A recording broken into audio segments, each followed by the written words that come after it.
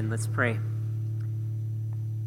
Heavenly Father, what a joy it is to be in your presence, to worship you with your sons and daughters who you have chosen to delight in.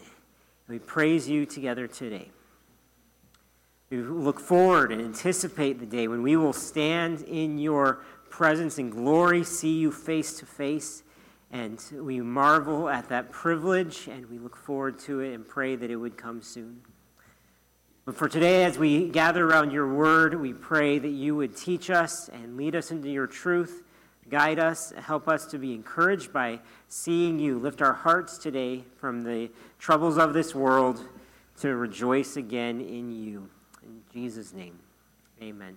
You may be seated.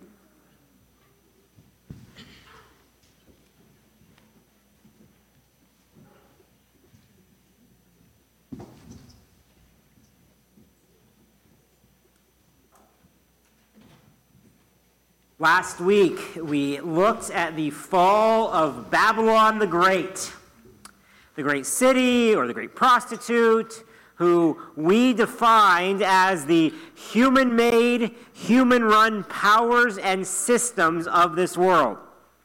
Babylon is expressed in society and culture, and politics, economics, in rebellion to God. And we saw how God will judge these powers of this world in devastating ways. Now, it was a long sermon and a long passage, and so I didn't get to say everything I would have liked to say a week ago. One thing in particular ties the passages on Babylon into the passages that follow. And I'll be paraphrasing the theologian Augustine as well as Pastor John Stark in a lot of this part. I appreciate what they have to say on these passages. But they point out that how this world's powers are built on the manipulating of our desires and cravings. And as we hear the laments, the funeral dirges of Revelation 18, we hear the sorrow of our desires being frustrated and confounded. It illuminates the ever-growing desire of the human heart that is never satisfied. People always want more of what Babylon offers, and they're left devastated. No matter how great life may get, no matter how popular or respected we may be, no matter how many people love us, no matter how much money or stuff we have, no matter how much vacation time we get or where we go, it's never, never, never enough. We always want more. We're always after more. But here's the thing, according to Augustine. Our desire is not the problem. We are creatures designed to desire. Desires aren't the problem. It's what we desire. As John Stark explains, says, we are made to desire something infinite, God himself, which is why finite things, like our apartments, our jobs, our bank accounts, our beauty, our relationships, those things are never enough because they're finite. And finite things don't satisfy hearts that are made for infinite things.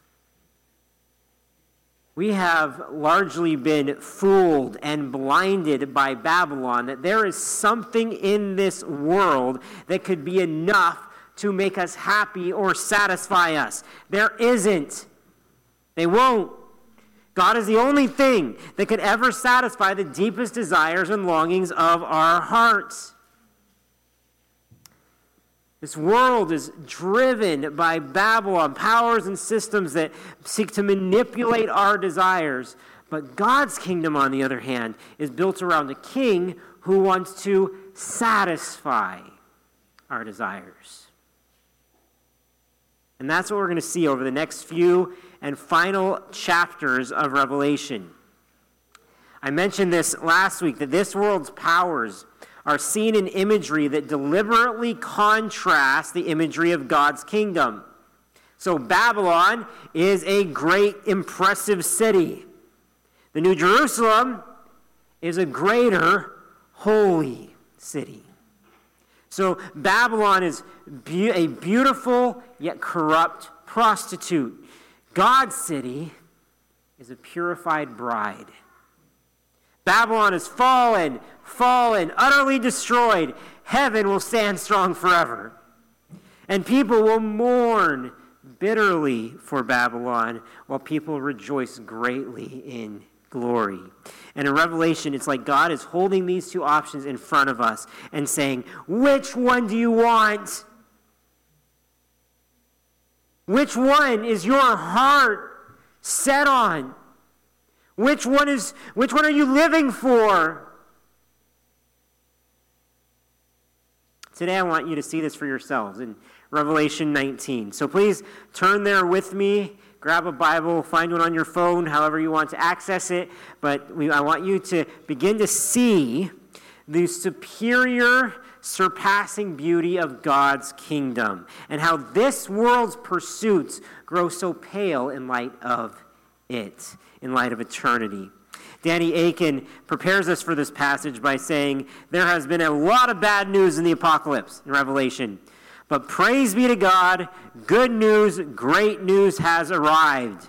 The response of those who love and follow the Lamb is nothing less than unabated, unhindered, enthusiastic praise and worship. This is a day we have all longed for, and it's finally here. Just need to remind you, though, of what this directly follows, because that contrast is so important. So look at the negative stuff we finished up last week, okay? The tail end of chapter 18. I'll be reading from verse 17. It says, and all the shipmasters and seafaring men, sailors and all whose trade is on the sea, stood far off and cried out as they saw the smoke of her burning. What city was like the great city? And they threw dust on their heads as they wept and mourned, crying out, alas, alas for the great city, where all who had ships at sea grew rich by her wealth. For in a single hour she has been laid waste.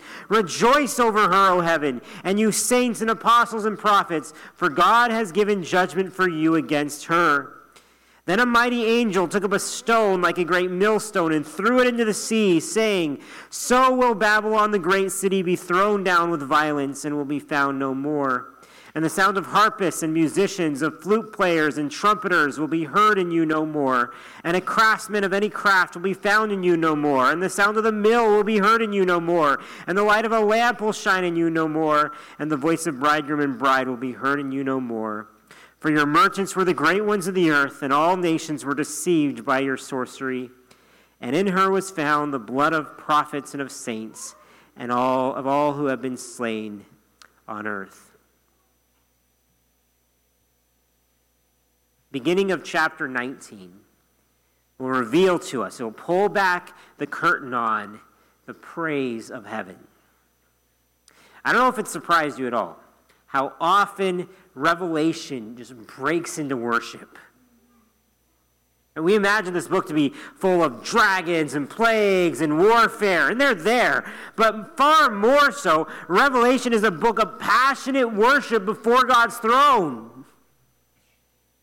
And in the 5 short verses we're going to look at today, I think we'll see 3 truths about heaven's worship of God, which should then shape our own praise of God today as we pray for, as we anticipate these realities. After all, if we follow Jesus, we are heaven's people. Philippians says, our citizenship is in heaven, and from it we await a Savior, the Lord Jesus Christ, who will transform our lowly body to be like his glorious body, by the power that enables him even to subject all things to himself. This is who we are. This is where we're headed. I believe that we may even be present in these scenes here in Revelation 19, singing these songs. All right? So the first thing I believe we'll see about the way heaven praises God is this: that heaven's praise exalts God's victory. Heaven's praise exalts God's victory, and passionately so. Look at it with me. Verse 1. After this, I heard what seemed to be the loud voice of a great multitude in heaven, crying out, Hallelujah! Salvation and glory and power belong to our God. The heaven is seeing, it's witnessing God's victory in the process of being unveiled. And Babylon has already fallen. All his other enemies are going to fall very soon. And so they're praising God for it.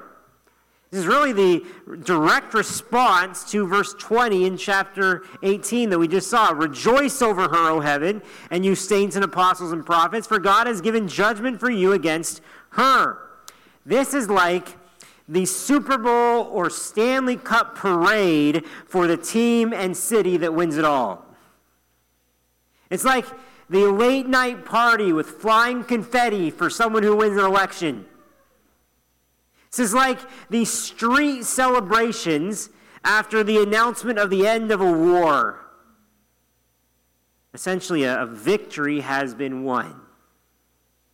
An infinitely larger victory than any of those. And people can't help but celebrate.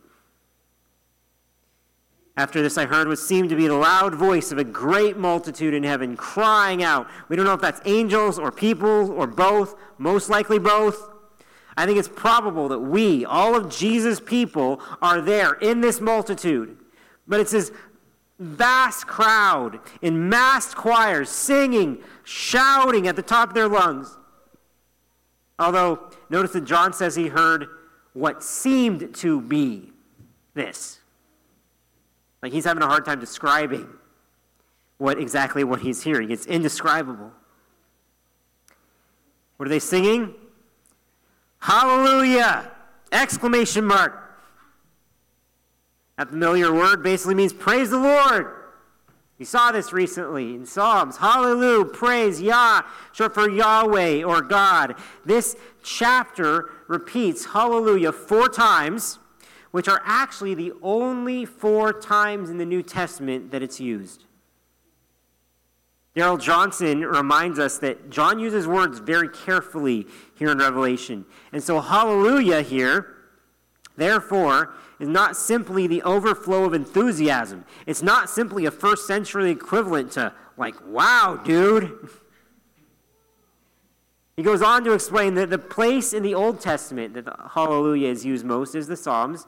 We saw the book of Psalms end with a flourish of praise the Lord or hallelujah recently.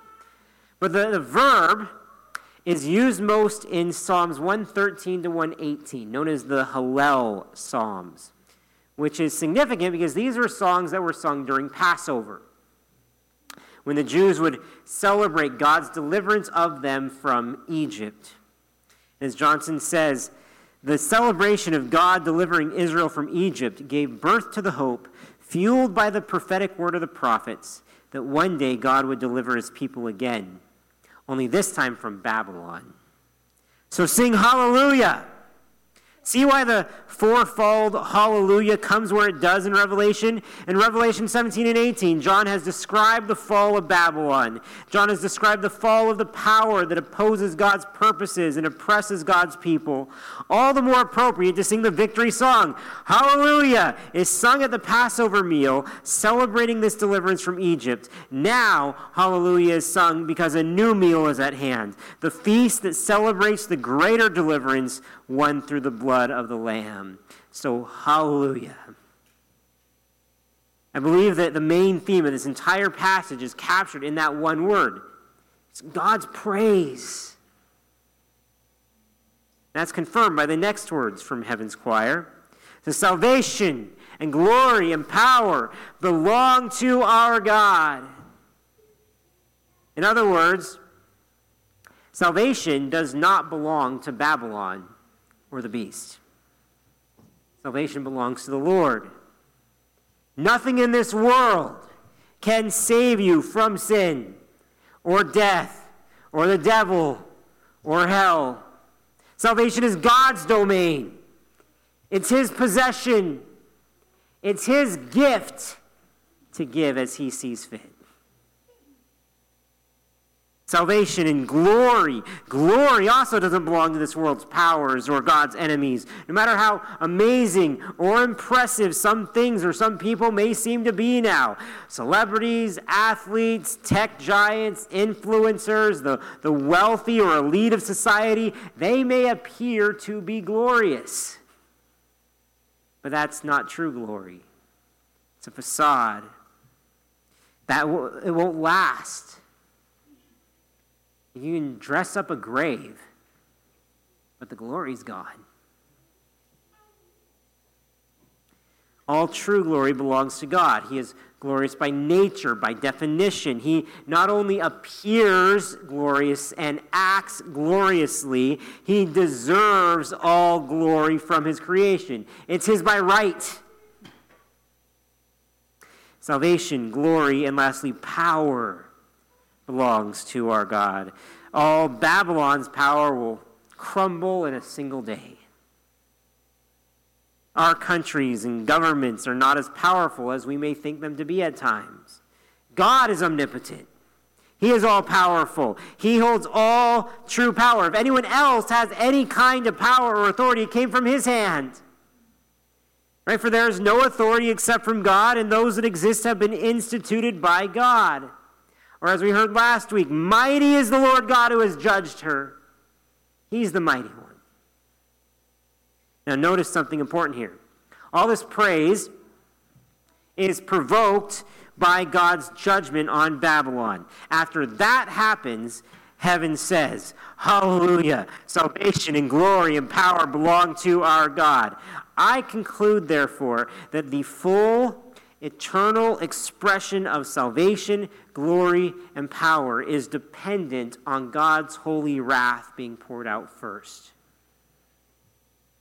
But you can't have one without the other.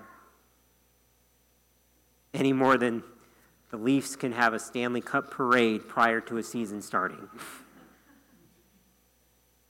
You know you need a victory before you can have a victorious celebration. And so God's judgment exhibits God's power in ways otherwise not seen.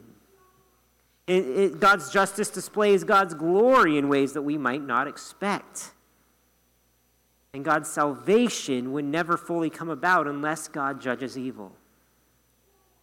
In other words, if we want what you could call a gospel finish to history, we need God to win first. Do you want to be saved from your sin, the evil in your heart, which has separated you from God, enslaved you to your desires, destined you for hell? If so, you better hope that God will win a victory over these things. Because we certainly can't. With our extremely limited power, we try to work our way out of sin to be a better person on our own, and we just end up falling flat on our face over and over again. But the good news about Jesus isn't just that he will win one day. We believe that through Jesus, God has actually already won. He's won the victory. The game's already over. The war's already been won. How so? Because Jesus died for sin, to defeat sin, and he conquered the grave. Revelation has shown us how there are already defeated, yet not yet abolished enemies of God and his people that are still enraged and running around causing chaos. And so there is still a judgment to come when God's victory will be completed. There's still an eschatological or end times judgment coming for evil. But the only way any of us can escape that judgment is to receive God's salvation that's already won. It's to believe that Jesus lived the life we should have and died in our place. Believe that Jesus bore God's wrath against sin as he died, shielding us from it. It's to believe that Jesus rose from the dead, is reigning now as king, and is coming back. Without this being true, you have no hope to ever defeat your sin. None. If God hasn't won, we have no guarantees that he will win again one day. And Satan, the beast, Babylon stand just as much a chance at victory. So do you believe? Do you believe? You believe that does salvation come from God, or will you try to find it elsewhere?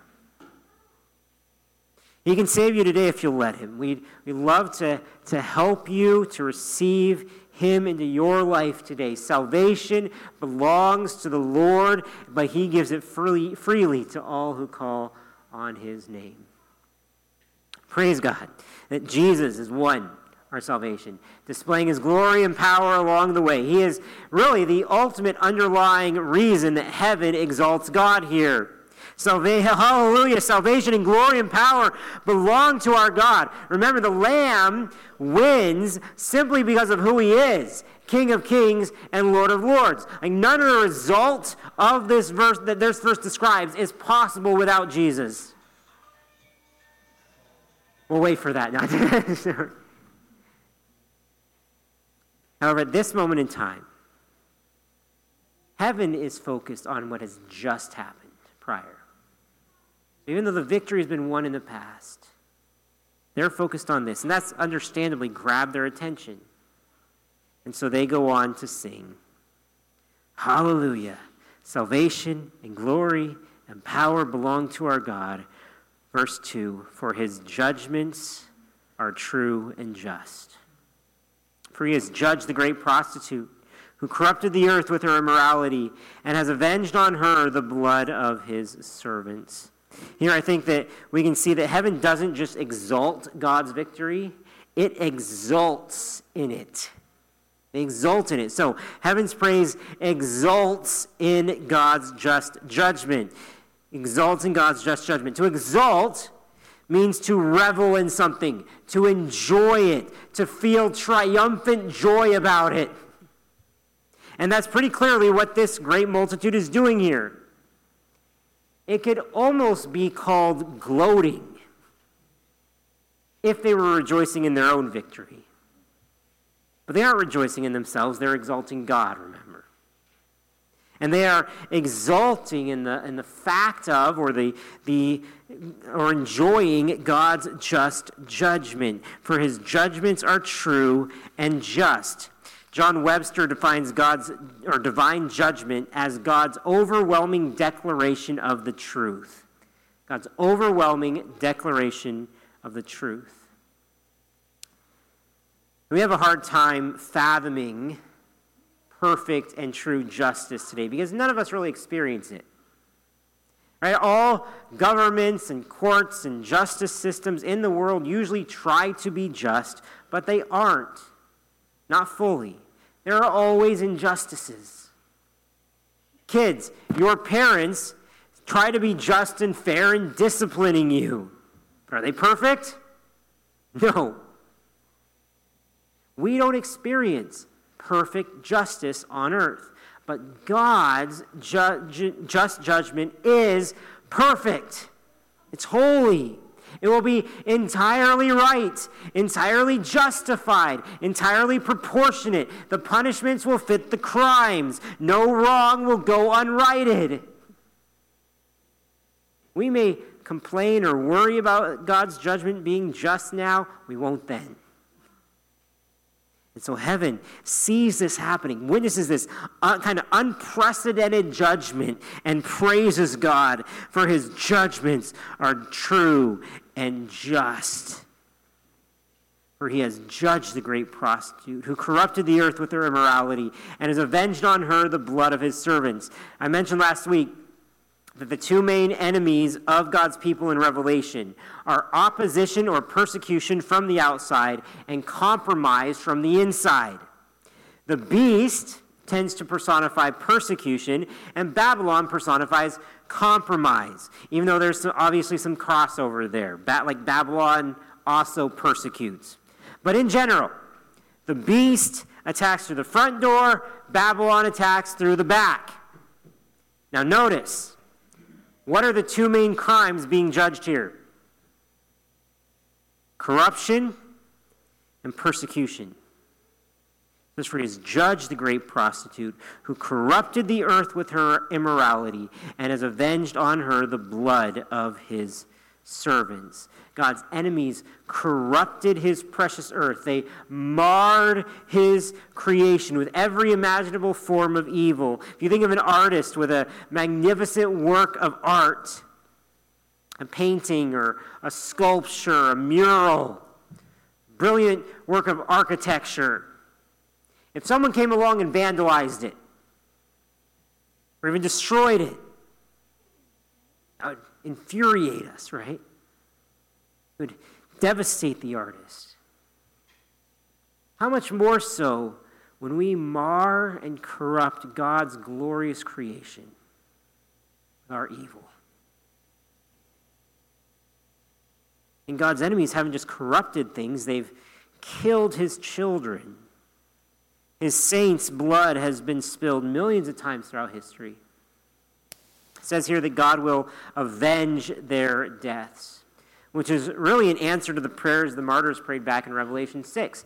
You can think way back then. It says, they cried out with a loud voice, O sovereign Lord, holy and true, how long before you will judge and avenge our blood on those who dwell on the earth?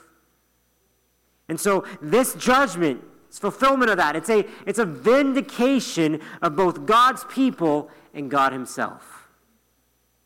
And heaven just continues to praise him for it, even praising him for eternal judgment. Look at verse 3. Once more they cried out, Hallelujah! The smoke from her goes up forever and ever. We'll talk more about hell in chapter 20.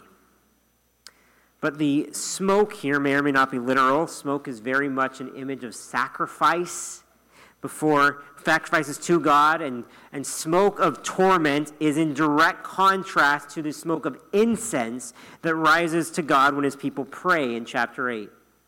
It's also important to note that people are not the object of judgment here. This is Babylon burning. The smoke from her goes up forever and ever. The city that symbolizes earthly powers. Now the word forever likely is literal and shows us the horror of rejecting God forever. But like I said, sometimes we have a hard time wrapping our heads around God's judgment, thinking it sounds too harsh, too severe, too eternal. So the command to rejoice and praise God for it comes across as odd, upsetting, abrasive. But hey, we've got no problem with fictional superheroes itching to avenge things. No problem. Right? When Iron Man says, if we can't protect the world, you can be darn sure we'll avenge it. We don't only think that's right and good. We smile, we cheer. It excites us. We exult in it. And we can't do that for God? Do we not want that in real life? Do we not trust him to do what's right? I think that's it. We don't trust that his judgment, his avenging, will actually be just. These verses echo what is sung in Deuteronomy 32, where it says, Rejoice with him, O heavens, bow down to him, all gods, for he avenges the blood of his children and takes vengeance on his adversaries. He repays those who hate him and cleanses his people's land. One day, this will happen across the whole globe. It'll be cleansed. holy again, perfect. And one day we will see it all with our own eyes and we'll know the full truth of it. And tragically, some of us, likely some of us even in this room, will have refused God's mercy to the bitter end and will fall under his just judgment.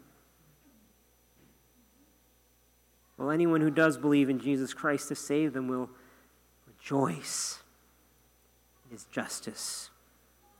Now, as dissonant as that may seem right now, it will make perfect sense in the end. Believers, including us, will declare God just and worship him for it. The question is, do we believe what he says? Do we trust him? Do we take him at his word? We really wouldn't want any other end for our world anyway, if we really thought about it. And John Piper is right when he says, if God turned a deaf ear to sin and evil and injustice and suffering in this world, he would not be true, and he would certainly not be just. God here is rightfully and wholeheartedly praised for his justice. And we don't want a God who ignores injustice and atrocities and tragedy. We don't want that. And evil being abolished will free us forever from all of that, as well as usher in the final glorious kingdom of God. Like, we can't even fathom how much good will come about because of his justice. Christ will be the final avenger. There will be nothing left to avenge once he's finished. And we'll see him in action later on in chapter 19. But we just don't usually realize that it's the evil inside of us that's one of the things that has attacked the world and that needs avenging. I don't like to think about that. That we as humanity are the supervillain in this story. We need to make peace with God. Or far more so, we need God to make peace with us. So praise God, thank God that even while we were yet sinners, even while we were God's enemies, in love, Christ died for us. Made peace with us.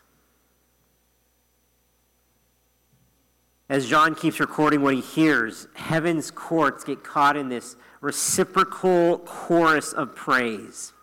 The great multitude sings out what we just read, and then some of the greatest beings in the universe, in heaven, echo back. It says, verse 4, the 24 elders and the 4 living creatures fell down and worshiped God who was seated on the throne, saying, Amen, hallelujah. And when we met these beings back in chapters 4 and 5, we weren't sure who they were. And in Revelation, they often act as worship leaders, as servants of God doing various tasks before his throne. Here, we see their worship is passionate. They fall to the floor in adoration and homage. Like, there ain't going to be any half-hearted worship in God's presence. And these beings go, Amen. Let it be so. May it happen just like this, Lord. You still possess all the salvation and glory and power, truth and justice. So cleanse your creation from all the ravages of wickedness. Restore all that is right and good and lovely and beautiful. Amen. And then hallelujah again. Praise the Lord. Psalm 106 ends with this prayer. Save us, O Lord our God, and gather us from among the nations, that we may give thanks to your holy name and glory in your praise. Blessed be the Lord, the God of Israel, from everlasting to everlasting. And let all the people say, Amen. Praise the Lord, or hallelujah.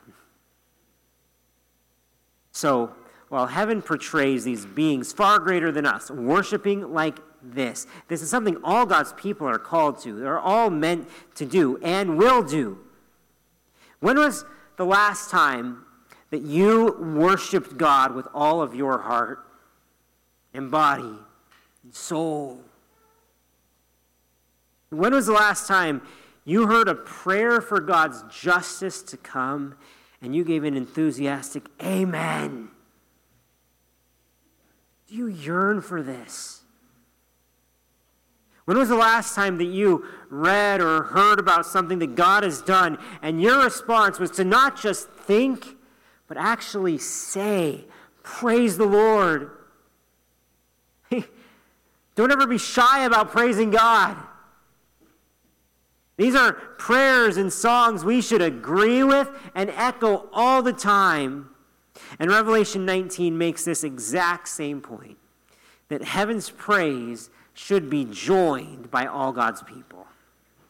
Heaven's praise should be joined by all God's people. Look at verse 5. It says, "And from the throne came a voice saying, 'Praise our God, all you his servants, you who fear him, small and great.'" Now, we aren't sure who exactly spoke these words. Usually a voice from the throne is the voice of God.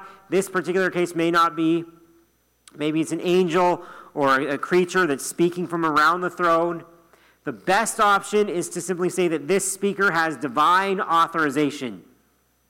He's speaking on behalf of God. Whether or not it's God speaking, this is a command from God to us. Praise our God, all you his servants, you who fear him, small and great. One day, all of our prayers for salvation, vindication, deliverance, and justice will become praise. Until then, they may often only be prayers for Jesus to come back and Jesus to come through. However, that doesn't prevent us from joining in the praise even now. As Grant Osborne says, this is a message for us as well. For this asks the saints to pray in hope that this vindication will truly come to pass. We are still in the midst of the fray, experiencing more the suffering than the triumph. But we believe that the final triumph is guaranteed, that Almighty God will indeed bring it to pass. So join in the praise of heaven. Join the hallelujah chorus. And lend your voices to the song. If you're not prioritizing worshiping God in your life, why not? Like, what's keeping you from it? And don't say COVID. Because COVID isn't preventing you from doing all kinds of other less important things. What other things are we pursuing or loving or praising more than we are God? Remember that God is trying to wake us up to the reality that he is the only thing that will ever satisfy the desires of our hearts. John Piper says, corporate worship is the declaration in the midst of Babylon that we will not be drawn into our harlotries because we have found in God the satisfaction of our souls. In his presence is fullness of joy, and at his right hand are pleasures forevermore. Corporate worship is the public savoring of the worth of God and the beauty of God and the power of God and the wisdom of God. And therefore, worship is an open declaration to all the powers of heaven and to all of Babylon that we will not prostitute our minds or our hearts or our bodies to the allurements of the world. Though we may live in Babylon, we will not be captive to Babylonian ways, and we will celebrate with all our might the awesome truth that we are free from that which will be destroyed. We are free. We're free, then that is because at the end of the day, our God is victorious. Come on, 11 o'clock, 9 o'clock, put you to shame with an amen there. God is victorious. Hallelujah. Salvation and glory and power belong to our God, for his judgments are true and just. For he has judged the great prostitute who corrupted the earth with her immorality and has avenged on her the blood of his servants. Hallelujah. The smoke from her goes up forever and ever. Amen. Hallelujah. Praise our God, all you his servants, you who fear him, small and great. So is God your God? Are you one of his servants?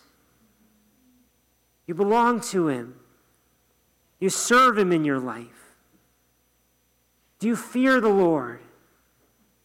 Do you realize the gravity of his commands and the extent of his power? And because of these, do you seek to love and obey him with all you've got? Are you small? Are you young? Are you relatively insignificant here and now? Or are you great? Do people look up to you? You're respected, impressive. Psalm 115:13 says, God will bless those who fear the Lord, both the small and the great. So, if God is your God, you serve him, you fear him, and whether you're small, great, or in between, what are you doing to praise the Lord today? Intentionally, passionately, repeatedly, in a way that spreads his fame and your love for him to those around you. Praise our God, all you his servants, you who fear him, small and great. This is heaven's praise, and we are heaven's people. So praise our God. Would you pray with me?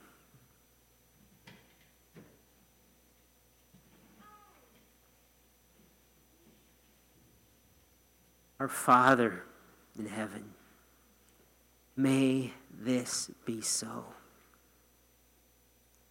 Let this happen, where we do recognize that salvation and glory and power are yours.